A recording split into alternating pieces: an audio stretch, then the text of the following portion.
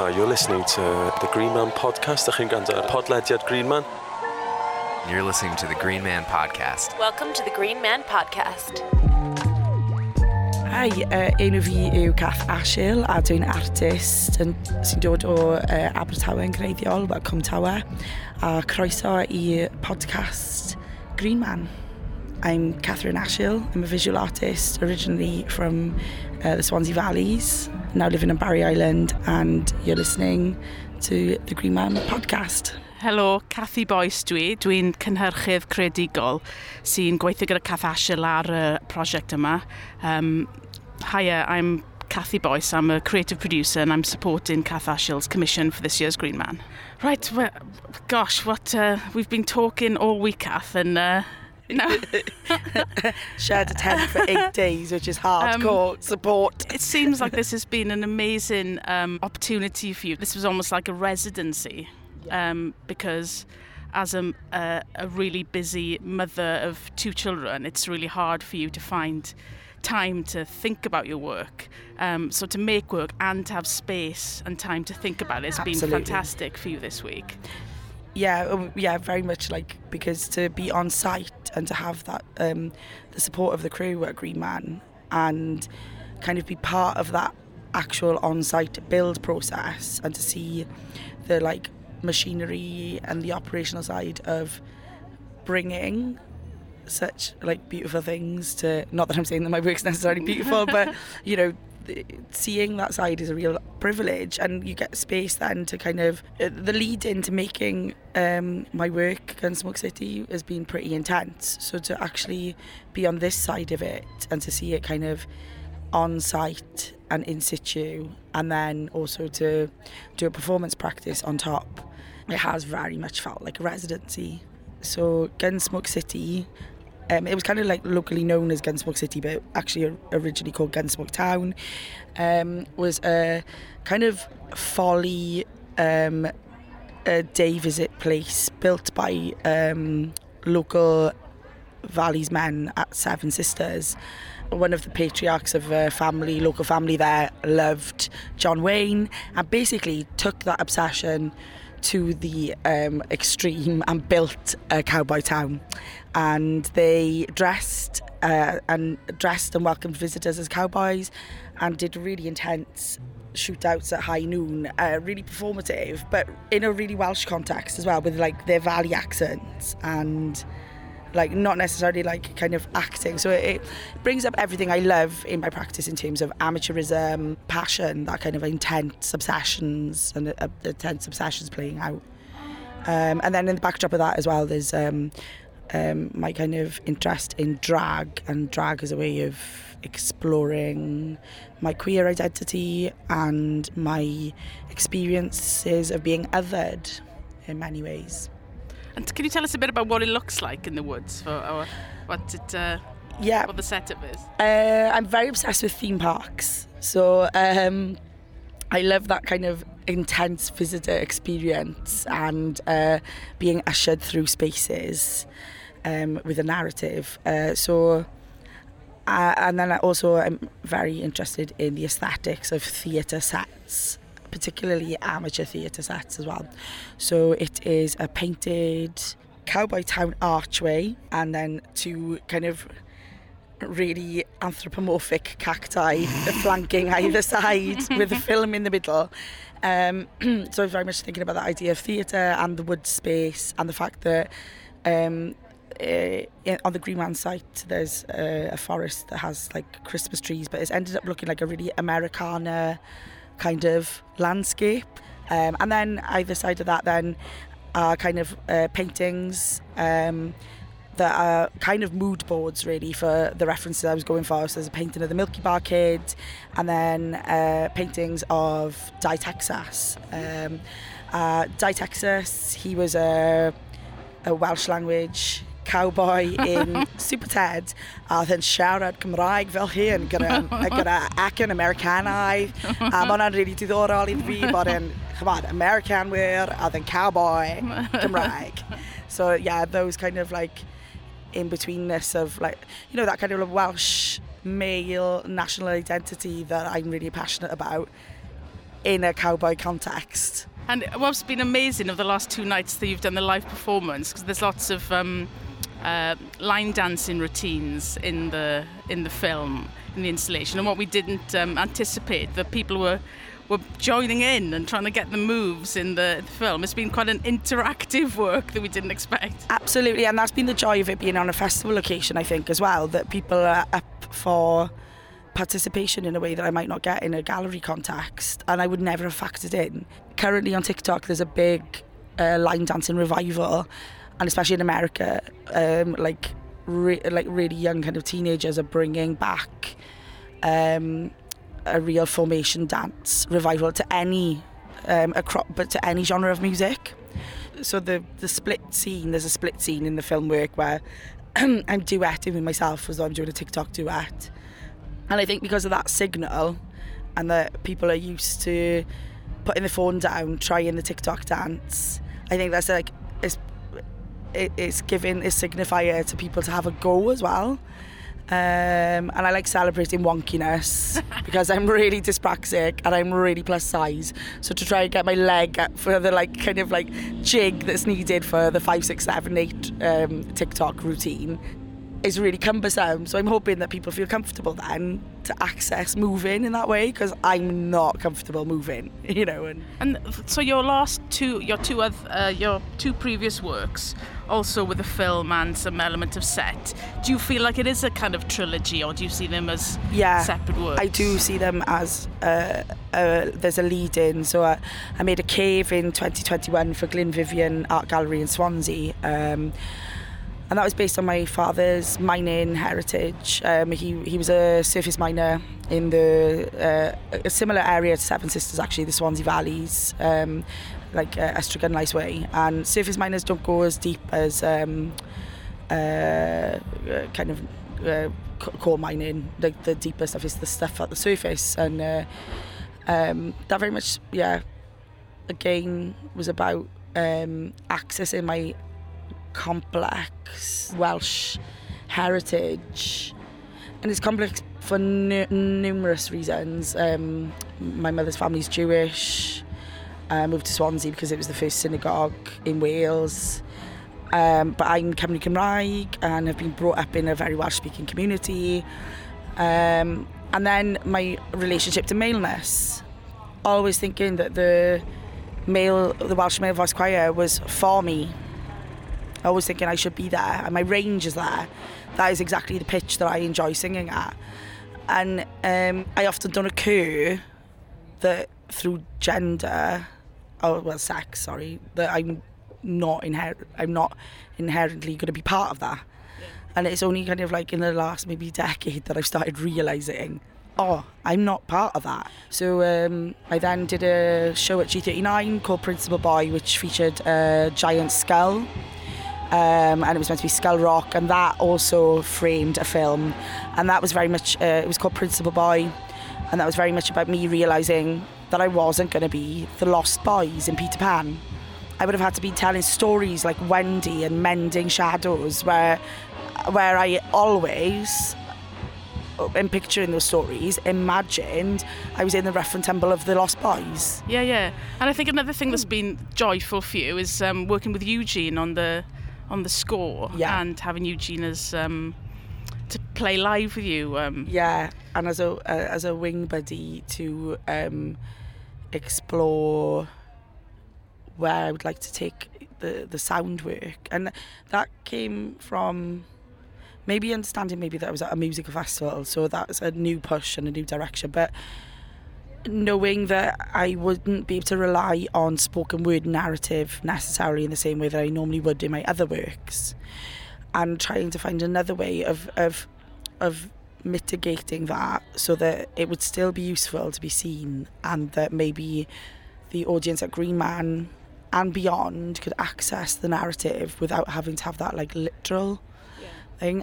There's text laced throughout the film, and only snippets of text. I'm very dyslexic myself, so I kind of really struggle sometimes with captioned work. So I was trying to factor that in the making, but it was also important to me that it was bilingual. So it goes in and out of I remember the Splinters. Dwi'n cofio'r Cowboys and wneud hyn, so dwi'n mynd drwy'r ddwy iaith, and that's an exploration of how I operate between English and Welsh language in a very Wenglish way, which is really part of the dialect of the flitting in and out of the both languages, which as though it's one in our neck of the woods. Yeah, and the kind of code switching in the gender you're doing as well is like the going back and forth. Yeah, between and things. not belonging to anything properly. But yeah, with Eugene, we've been wanting. We used to sing a lot together, probably about 10 years ago. Before I had babies, so my range and my pitch was a lot better, and my balls hadn't dropped. So like my range now is like way lower. I knew like Eugene is really skilled with country, and is really interested maybe in pursuing the idea maybe of like Welsh language country, or Welsh identity and country. Like I knew that with a folk background as well, that was a deep-rooted interest. So I couldn't think of anyone else better to work through what sounds I was trying to pitch. And I think even more so after the pandemic, that way of being able to share opportunities, share the wealth and share a practice has been vital. Yeah, we've had enormous support from the team here.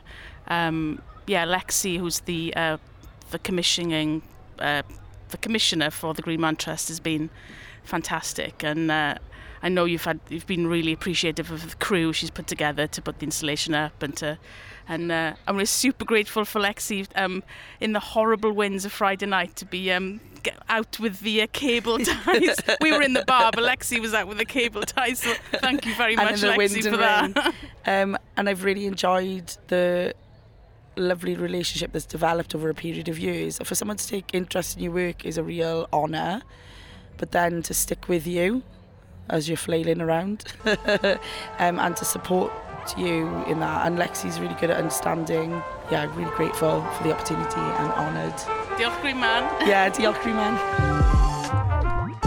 Hi, this is Peggy from the Green Man podcast, and I'm here with the lovely Lexi. Hello, so I'm Lexi. My official title at Green Man is Visual Arts Producer. It's quite a varied role. So outside of Green Man, I do a lot of a mixture of work really, either producing, production managing, site managing, and I also coach artists as well, with a sort of special focus on artists who are neurodiverse or have various different disabilities. And this role kind of brings all of that into one. So I contribute a lot to working with Joe at the Trust in terms of raising money to make it happen. And then I work with the artists to help them kind of make that step change from maybe making work for a gallery to making work outside. And then I production manage the build and put crews together to help them do that and then look after it over the weekend.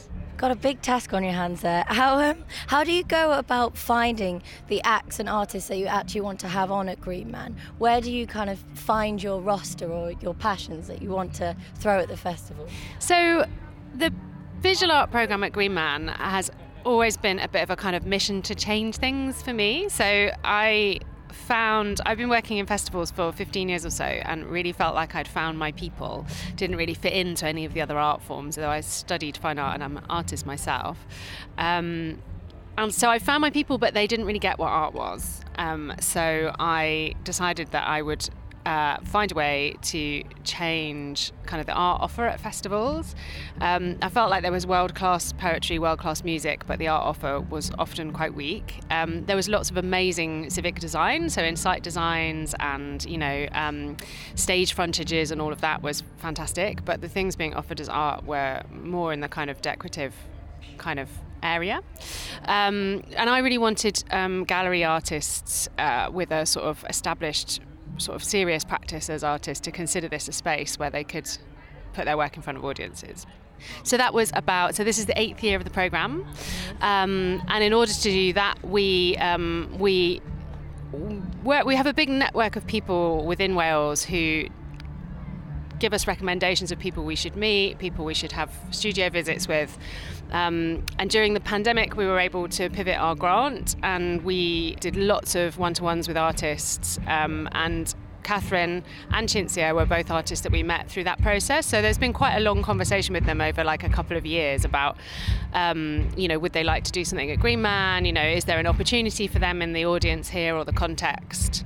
The brief is very open, so we don't have a theme or anything like that. It's basically just this kind of world within a world that Green Man is kind of here on what for the rest of the year is just Glanysg Estate.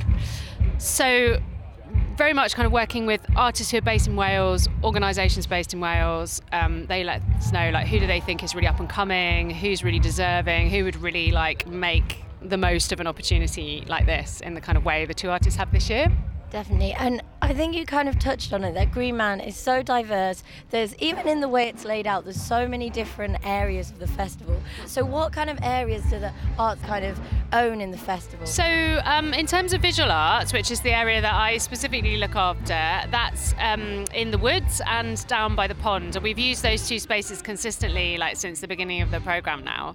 There is a fantastic performance programmer called Zoe who looks after various other kind of stages, and we chat, we've got a bit of an awareness of what each other are doing, but they're quite separate things. Within the visual art programme, there seems to be more kind of like live art performance art, which is kind of different to the kind of performance that Zoe programmes, and much more in the kind of visual art kind of sphere. I was in the woods watching Kathryn's performance the other night, and somebody behind me was kind of going, "Oh my God, what's happening? What's happening? I don't know what's going on. Oh my God, I think we're watching fine art." I think that's it. I think we're watching fine art, which was just hilarious. I like that reaction. I think the thing about art is it provokes so many different reactions. It's not like just watching a band, which is exciting. Yeah, it's super cool. So they're the kind of little areas that I work in, and sort of more and more we're sort of thinking about how we keep working with artists who have a performance practice, and it sort of makes sense for them to collaborate with musical artists and kind of create a kind of live moment alongside their work. A majority of the work that we programme is has some element of light or projection in it, so that's either film, illuminated elements. It's very much a nighttime programme, kind of like a quiet space for reflection and chats over nice glass of beer, I think we're now at Sunday, and you can probably hear in my voice I need to go and find that place of relaxation. So Green Man, what has kind of been your highlight of the festival? I think my highlight of the festival has been kind of seeing both artists make that step change to making their first outdoor artwork, which is completely new for both of their portfolios, and it has been challenging in different ways to both artists. I think one of the most exciting things about the programme is that we support people through that step to get to a work that they maybe wouldn't have made otherwise. And I think from a developmental perspective, both of the artists are in very different positions with their practice and have very different practices, and I feel like it's been beneficial for them both in different ways, which always makes us really happy. Well, it feels like it's been another very successful year at Green Man. I'm sure it has for you as well. But I will let you go and get on with the rest of the day. What do you have finally to do? Is there still a million things going on this? It's a Sunday, by the way. This is the end. We're tired. It is Sunday. I have to go and meet one of our kind of VIP funder type people, have a chat with them, and then go and meet with our fantastic photographer called Anna Arco, who comes every year to document the work, because it's quite challenging with the different light levels with projections. And we're going to retake a few images, because once the work comes down, it's never going to exist again. So it was only in this weekend, in this time and place, that it was quite like that. So I'm going to try and capture the last bits of that and meet up with some of the other, so every year the artists who've been involved in the programme tend to come back. We invite them back to be part of the community that we're growing. So we're going to go meet and have a bit of a Sunday drink with them and have a chat. A well-earned drink. Also, I like the idea that it is quite exclusive. You've got to be here to see it. I would add, though, I mean, it's a slightly time-based thing, but for the first time, we have a work that's going on to being shown in Wales more widely. So Kathryn has a relationship with GS Artists, with Jane Simpson, who's here at the festival, and Gunsmoke City is going to be reconfigured for GS Artists in mid-October in Swansea. So there is a way, if you can't afford to come to Green Man, there is a way to go and see it, and in another place, in another format, and we hope to do more of that kind of thing in the future. Great, watch this space. Well, thank you so much. I will let you get off to the end of the day and finally a drink. Finally a drink. Finally. Thank you, and catch you next year. Thank you. I'm Jason Solomons, curator and host of the Cinedrome. I've just got off from my final guest of the Cinedrome programme, Sunday afternoon. I am delighted to be joined backstage by Carol Morley. We've just introduced your film, Typist Artist, Pirate King, which you've given to us here at the festival. Quite a sneaky preview. It's not out till when, November? November the 3rd. We're doing lots of previews for the film, and I'm loving doing them and getting that contact with people in the audience. It's just fantastic. Is that a particular strategy you have for this film in particular? I know all your films, they have their own life and their own journey. Of course. I wonder if it is a way of really getting your film heard, because it's really hard to get publicity and advertising budgets. So you really have to look, as an independent filmmaker, you have to look at ways that an audience is going to know about your film and want to see it in the cinema, because that's primarily where, at first, certainly you want people to see it. So I think, I don't know if it's everybody's strategy. It's going to be mine from now on, though. And we have done it for other films where I've met the audience, but I've never had badges. Badges, you've gone viral with your badge campaign. Yeah. They are strewn around the festival. Yes. Most people are kind of going, what's that badge? Yes, It really worked. Yeah. Well, what is Typist Artist Pirate King? Well, Typist Artist Pirate King is my latest film about Audrey Amis, who was born in the 30s in Sunderland. She had a breakdown in the 50s when she was studying art at the Royal Academy, and she was studying painting, and she essentially lived her life as a revolving door psychiatric patient. Anyway, it's a portrait of her, and it's a celebration of her life, her art, her as a person. It's a road trip. But Typist Artist Pirate King, she gave me the title, even though she's dead. How did she do that? Well, and you spoke about it being a ghost story. Well, I was lucky enough to go to Welcome for this screenwriting fellowship and look at her archive, which they had, and in her old passport, where you used to have to put your occupation, she'd written Typist Artist Pirate King. And what I loved it, but what I also loved is she was very playful with her own identity. And I feel like in modern times, everyone's, our conversations are around identity nowadays. And, so it's like we have been going, are you a typist, an artist, a Pirate King? I certainly many days feel like a typist. Rarely a king, but sometimes.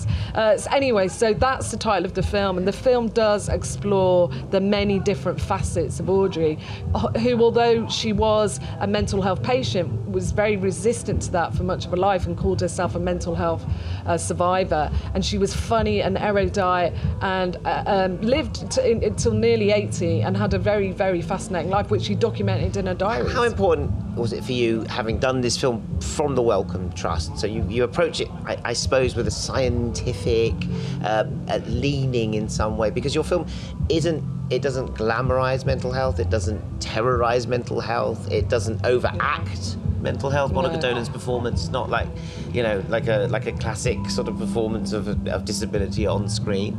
How did you get so empathetic with what the ailments or I don't even know what they're not disabilities that Audrey had? Well, we are all a cluster of things.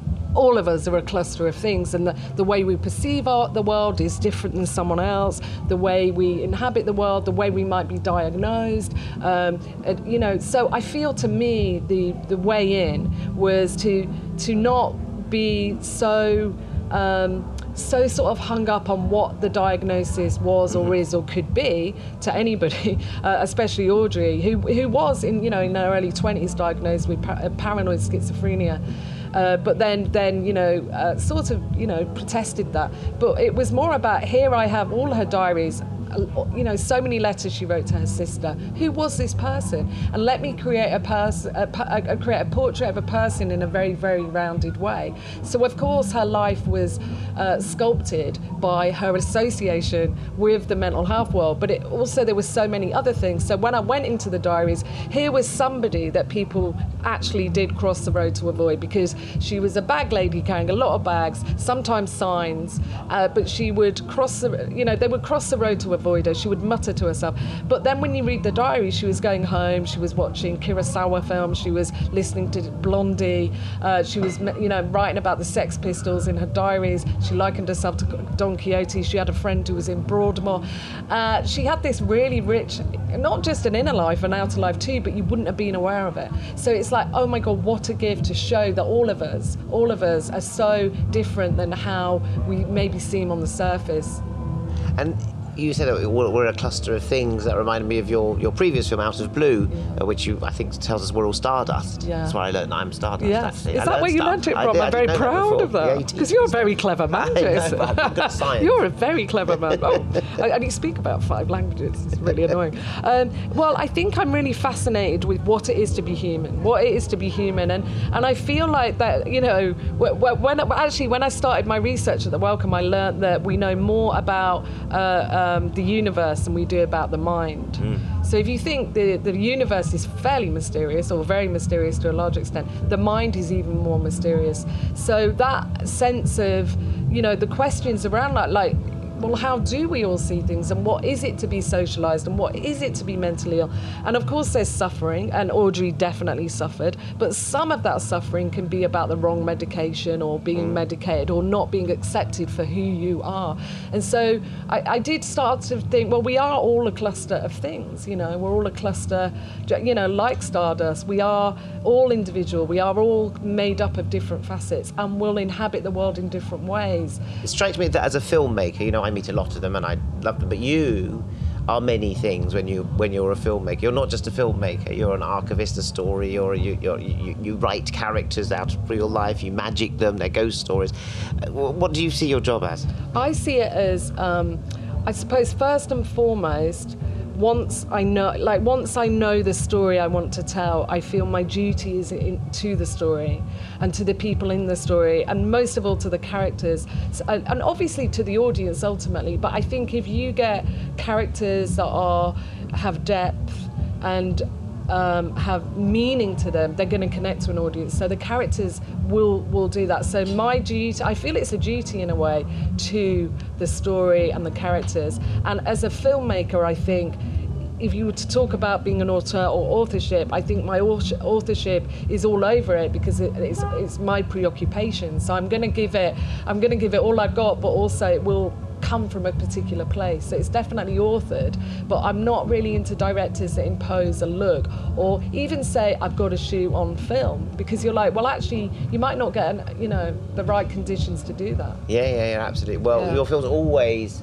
take me on a ride. They're always spiritual, as I said. They're always a journey in themselves and in the making of and in the viewing of. I've schlepped all over the country to watch your film. I was in Galway before, now we're in Green Man, and it's always a joy to see them. And thank you so much for bringing it, Typist, Artist, Pirate King, to Green Man. And also, I'm in Dinard. I've got 4 of my films showing in Dinard. A retrospective of your career? Yes. In France, which is quite posh, isn't it? Yeah. Means you're an auteur. Yeah. Un film de Carol Morley. Alternative auteur. Oh, yes, you are. Well, you're my favourite alternative auteur. You're my favourite. Oh, well, there might only be one in your eyes. I don't know if I should take that as a compliment. I'm Johnny Williams. I'm here with Hyll for the Green Man podcast. And Hyll had just come off the stage. How was it, first of all? You enjoy it? It was good. Yeah. We got our cowboy hats on. It was a bit of yeehaw. The hats went down, I think the crowd were jealous, and someone mentioned that maybe that could be your merch in future years. We've got some new merch at the moment, but we forgot to take it to the merch stand on Thursday. And every time we go to watch a gig, we're going to take the merch this time, but we've forgotten. So there's no point to putting it on a Sunday, really. Sunday, you have to bring it back down. Yeah. That's why you're not businessmen. Exactly. You know Yeah. You should have been on the ball there. Yeah. You should have had someone with a table. Yeah. T-shirts.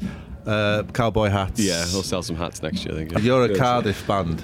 Are you all Cardiff? Yeah, Jack's originally from Carmarthen. He moved to school in Cardiff, but we're all from Cardiff otherwise, yeah. So starting from the beginning, where do you go? When you start a band, you're awful for the first 5 years.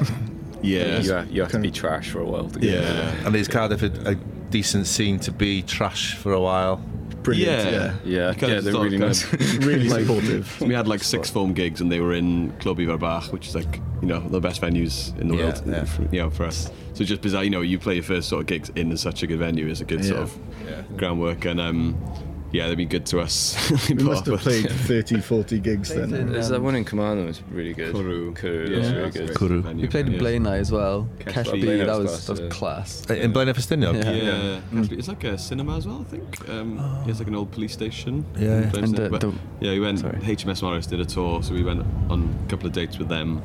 Which is fun, play some different venues we used to do. Are you 100% Welsh language songs, or is there any? Yeah, there's a bit of Wenglish in there. A bit of Wenglish, yeah. That's only a late edition, really. Yeah. We always have sung in exclusively Welsh, but it's only on the latest album, first album. That's the new album. That's out a couple of weeks ago, 3 weeks ago. It's out now. So from the Welsh language point of view, it's a lot of love and interest and listening going on. There's kind of a few bands that kind of borrow themselves a bit more to a bigger crowd. Antwerp were playing last year, they were great. It's nice. You don't have to understand the words really. So some of the bands played in South by Southwest. In America, if they could play gigs in America, they can play Glastonbury, and of course, because there's a lot of Welsh language bands in Glastonbury this year, which is nice to see. There's no reason why they shouldn't be every year in these big festivals that aren't Welsh language festivals. And I think something like Green Man's a good example of it working, because you put us on.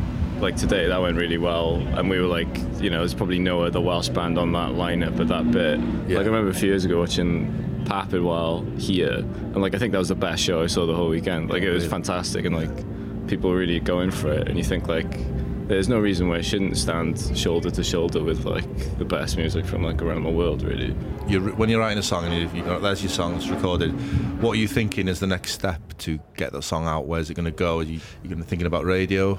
I think we give things very little thought. Yeah, I think that's kind of hobby some people like rather this thing, than maybe just session musicians, Yeah, as in you wouldn't call us musicians really, just kind of we want to have a laugh on a weekend, and go away together. We're all school friends. Yeah, if you weren't enjoying it, you wouldn't be doing it. Yeah. Probably one musician though. The rest. But also people love that, don't they? When they have a band who sort of sound like them, have a laugh like them, but then they play a cracking tune. That always wins the day. And I was looking at your last song you played there, Weekender Forever.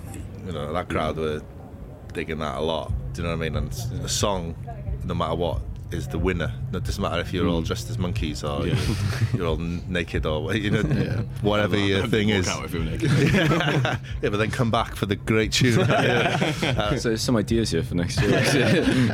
There's a few Welsh bands now in the sort of 1 million club on Spotify, and unfortunately that sort of does seem. So there's a few musicians that have told me that bookers look at those numbers really? Now. All these things. Sort of concentration spans. It's more towards singles now, and if they get a single on a playlist on Spotify and stuff, that's kind of them sorted for. Yeah, I'd rather kind of someone come up to us in a smoking area and say we enjoyed the song rather than having all these streams. I don't know what it means. Sometimes it could have 100,000 streams, but they listen to it for 10 seconds. On a playlist. But obviously it's nice though. But that never gets spoken about. One song that has 2 million listens, then the other ones have 5,000. Have you been getting played on Radio Cymru? Yeah, you get good. The boys were on George Ruth's programme the other day, and it's a really, really good radio programme. I'd listen to that anyway. I think Bernard Sumner of New Order said that's his favourite radio show to listen to. What? Really? George Ruth? He basically said 10 o'clock Radio Cymru. Yeah. Something like that. Oh, really? Yeah, I don't know how he's found it or whatever, but he changed around he seems to enjoy it, yeah. But it's great, a lot of world music sort of mix of everything really. I think Gorky's had a lot of fans in Japan or something. It's quite funny how some bands sort of just pass through to a specific country, and very strange. It just takes one gig sometimes. Chris Gunter's got a fan club in China. Do they? Chris Gunter. Wow, what a fantastic market to break into. If you're going to break into a market as a Welsh footballer, the Chinese market is probably better than the Carnarvon market. There might be a pub in Brazil that plays Hyll music we don't know about. That's we're missing out. Okay, so gigs coming up. No. We've kind of been going flat out for 7 years and never really had a breather, and I think just since we put the album out we're kind of have a just little time out for a bit, and then gonna come back again full of beans in the new year, I think. And the album is called? It's called Sooner Stafell Arall. Which means noise from the other room. Noise from the other room. Yeah. And it's doesn't sound as good in English. No, it sounds crap. I was like, when we did the Green Man Rising, I was typing out the lyrics in English for the sign language. I was like, oh no, that's not how they were supposed to be. Yeah, it's funny, isn't it? Red sort of thing. Yeah. And that's available on all platforms. Yeah. Or if you go on Bandcamp, there's some CDs going as well. If you're into that. Digital plus more merch. If you have a terrible car. If you've got a shite old banger like I do, and you've got to get the CDs. Get the CDs in the car, and then come and watch you next year. And cassettes coming soon. If you get your business brains on, get those hats. With Hyll in the front of them. I think some of them might just sell merch and never play gigs again. That's it, it'll take Our over. merch is better than the music.